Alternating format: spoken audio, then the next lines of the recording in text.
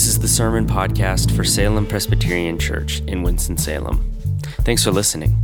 To learn more about our church, visit salempresws.org. That's Salem, Presws.org. We believe preaching is best when experienced as part of the larger drama of God's people gathering. Something spiritually unique happens when God's people are together. We meet each Sunday to let the liturgy shape us, to hear preaching, and to take the Lord's Supper. And these acts are more robust when done together. Join us Sunday evenings at 5 p.m. in downtown Winston-Salem at 600 Holly Avenue.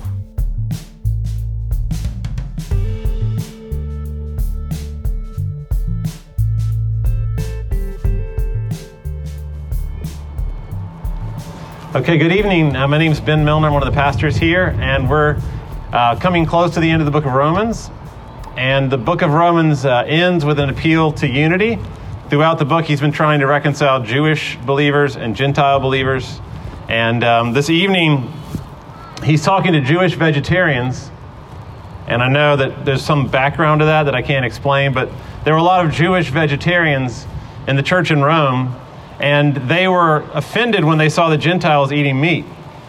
And the Gentiles were upset that the Jewish believers were judging them, and so they would eat meat in front of the Jewish believers intentionally, to show that they're free in Christ to do so. And Paul is saying to the Jewish believers, stop being weak in the faith and stop judging the Gentile believers. And I'll explain more what he means by weak in the faith. And then Paul says to the Gentile believers, stop flaunting your freedom in Christ and eating meat in front of the Jewish believers. So that's the point of this passage this evening, is first of all to stop judging each other, and then second of all he gives the reason for that, which is that they belong to the Lord. They don't belong to each other, they belong to the Lord. So those two things, stop judging because we all belong to the Lord. So in verse 1, Paul's actually writing to the Gentile believers more in this verse. He's telling them, accept other believers who are weak in the faith. And those will be the Jewish believers who have all these scruples about what you should and shouldn't do. So accept these people who are weak in the faith and don't argue with them about what they think is right or wrong. Now, there's something in our church we call the cone of certainty that does a lot of work for us here at Salem. And so if you can imagine an elf's hat, like something that's like a cone, and at the top of that are very few things that we believe are absolutely certain. Those are what we call the gospel, which is that there is a Father, Son, and Holy Spirit. The Son became a human being. That human being lived a perfect life, died on the cross, rose from the grave for our sins, ascended into heaven, is reigning at the right hand of God. That's the top of the cone, the gospel. And then there are very few of those things. And so as you come down, you get more uncertain. And at the bottom of the cone, there's a lot of things that are 50-50. So the weak Christian that he's talking to here, the Jewish believer in this case, but could be any believer, the people who are weak in the faith take all these things at the bottom and they elevate them to the top, and they act like things like vegetarianism are critical, like absolutely critical to the gospel, are very, very important, are very, very certain. They know these things for certain. And it doesn't have to be vegetarianism. Things like some believers insist on the fact that the whole world was created in 6 literal days, which is fine to believe that, as long as it's towards the bottom of the cone of certainty. If you have that at the very top, I think Paul would call you a weak believer. The same thing holds true of maybe something like the rapture, which I won't explain, but if you know what the rapture is, maybe there's arguments for that, but I would say it's low on the cone of certainty. It should not be raised to the top. Or how to do children's ministry, or what kind of worship to engage in, whether it's contemporary or not traditional. Low on the cone of certainty. The weak believer is the one that raises that to the top of the cone of certainty. And Paul is saying, stop judging each other. We're all trying our best. I love how he says in verse 6, those who eat any food do so to honor the Lord. So the Jewish people are doing it to honor the Lord. Don't judge them. Even though they're weak in the faith, don't judge them. And the Jewish believer, he says, to the people who are eating meat, don't judge them either. One example of this, and this is kind of a risky example, but cursing, okay? Some Christians curse. Some Christians never curse. And the ones that never curse generally think that if you do curse, you're sinning against God. And I would say most of the time, perhaps, but Paul the Apostle curses in the letter to the Philippians. Okay, so it's not, I don't believe it's always sinful. So if you're one of those people who think that it's always sinful to curse, then I would say that's weak in the faith. And yet, if you're someone who doesn't believe that it's always sinful to curse, you shouldn't go and curse a lot in front of the person that doesn't think cursing's good. And that's what's going on here in Rome. Paul's saying to the Gentiles, don't go eat meat in front of the Jewish people, even though you're right that it's not sinful to eat meat. Don't do that. Verse 6, those who refuse to eat certain foods or who curse, those who refuse to ever curse, they are trying to please the Lord. So both sides, he's saying to the Jews, you're trying to please the Lord. The Gentiles, you're trying to please the Lord. Don't judge each other. And Paul is so flexible here that he almost sounds like a millennial. You know, you do you, or do your own thing, that kind of thing. Paul says in verse 14, no food is actually wrong, but if someone believes it's wrong, then for them it's wrong. That's surprising to hear that, isn't it? That's in the Bible. And if you know philosophy, that's called relativism, moral relativism. It's strange that it sounds like moral. It's actually not moral relativism. It's more like don't judge people because you don't know where they're coming from. And you don't know what wounds their conscience. So in another example, if you grew up on a farm, and I know that one of you grew up on a farm, and you actually killed cattle, then because you see the death of a cow is a very natural thing, eating meat is not a problem for you at all. It's just a natural part of life. Your conscience is not wounded. It's fine to eat meat. But if you're someone that's done a lot of research on animal cruelty and the meat packing industry, and your conscience is wounded when you think about eating meat, then for you it's maybe wrong to eat meat. It would be sinful for you to eat meat because you would be wounding your conscience. So for this person, it's not sinful to eat, but for this person, it is sinful to eat. Another example, I know somebody who had an abortion, was very traumatized by that, and she was very pro-life because she thought that abortion was terrible because she had one and it was horrible for her. And so for her to have voted for a Democrat might have been sinful because she was so convinced of pro-life. That was her backstory. That's where she was coming from. I know another guy who works with immigrants in North Carolina, with rural immigrants, and he is so aware of the rights of immigrants being trampled, and they're being oppressed in many cases by the people who hire them, that he could not vote for a Republican because he sees them as not protecting immigrants. So for him, it would actually be sinful to vote for a Republican. So the first person, sinful to vote for a Democrat. Second person, sinful to vote for a Republican. Paul's saying it all depends on the background. Don't judge each other. There are some of you who could not in good conscience vote for a liberal, and there are some of you that could not in good conscience vote for a conservative, and that's fine.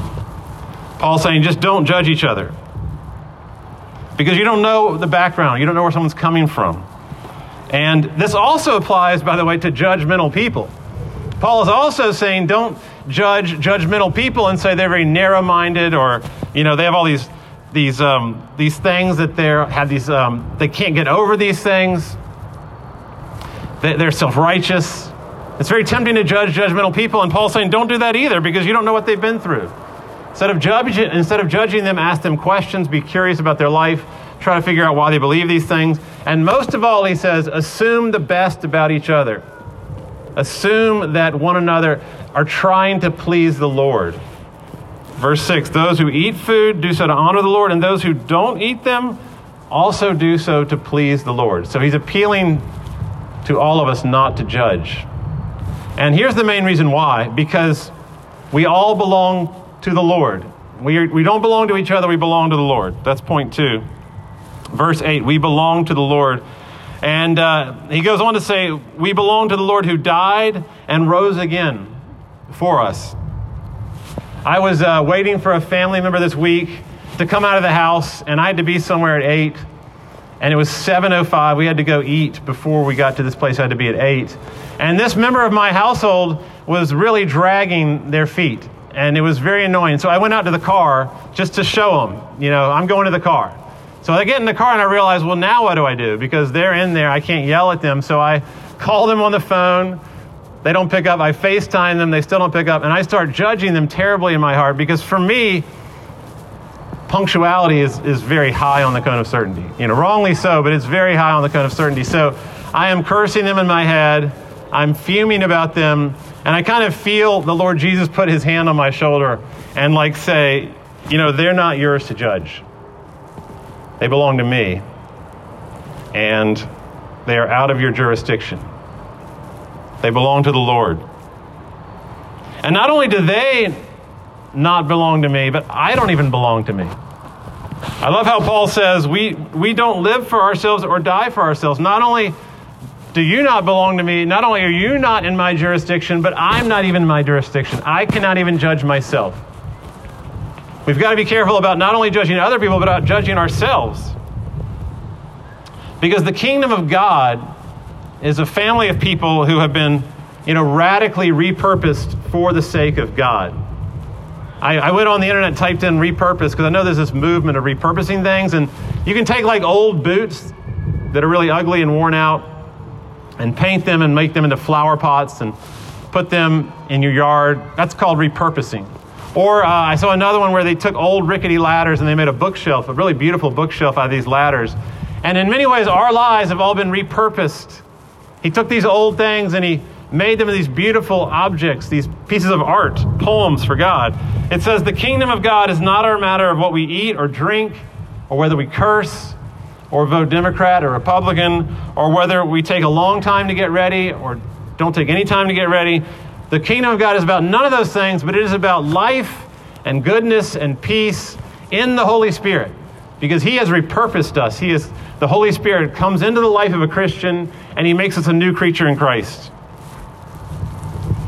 I met this guy this week. He might be here, and he'd be very embarrassed by this story. But he was radically repurposed for the Lord. I had met few people like this. I've met him twice, and both times he introduced himself as, "Hey, I was saved 18 months ago." That's how he introduces himself. "I was saved 18 months ago," which is a beautiful thing as a way of introducing yourself. I am the Lord's, and he was so happy about it. And we were taking a walk, and he was quoting all this scripture. He was so happy. And I said, "How is it that in 18 months you have been this radically transformed and know that much scripture?" And he literally leapt in the air. He clapped his hands. He was like, "Yes, yes, yes." And I just thought, that's an amazing depiction of life in the Holy Spirit. That knowledge and love of God's word combined with that kind of passion for God is beautiful to see. And the expression of that person has been repurposed by God for goodness, life, peace, and the Holy Spirit. That can take a lot of different expressions, a lot of different cultural expressions. The kingdom of God is not a matter of any culture. It's not an American thing. It's not a Jewish thing. The kingdom of God includes the primitive Baptist church in the mountains that does an altar call every week.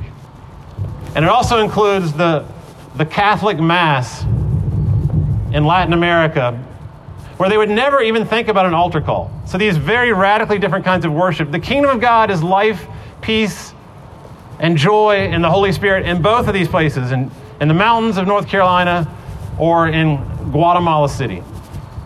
The kingdom of God includes the Day of the Dead, which you might experience in Mexico if you're there, or Mardi Gras if you're in New Orleans. Both of these things, the kingdom of God, life, peace, joy, and the Holy Spirit. It takes many different cultural expressions. We are not to judge these things. The kingdom of God is a megachurch with a $90,000 soundboard, and it's a house church where anyone gets to preach. And I am very tempted to judge both of those things, but life, joy, goodness, and peace in the Holy Spirit are found in both places. And so we are not allowed to judge, because there's only one judge. And it says in verse 11 that every knee will bow, American and Chinese, every single knee, every tongue will confess, Jewish tongue, Syrian tongue, every tongue will confess that Jesus is Lord and Judge. It says in verse 10, we will all stand before the judgment seat of God. And that's good news. And he will not be asking for our help. We will not be helping him. We will not be his consultant. And he will judge everyone according to their backstory and what's happened to them and all the things he knows about them. He will judge them in a way that we can't imagine. And the only judge will be Jesus. He will be the only judge. And if you believe in him, then your judgment actually has already taken place at this table that we're about to celebrate. Because the table, the Lord's Supper, is actually an enacting of the last judgment before it happens. Because at the Lord's Supper, the Lord Jesus says, I judge you as guilty, and I pay for your guilt with the shedding of my blood. I take all of your punishment on myself. So the judgment occurs there. And not only does he say, I take all your guilt, he says, here's all my righteousness.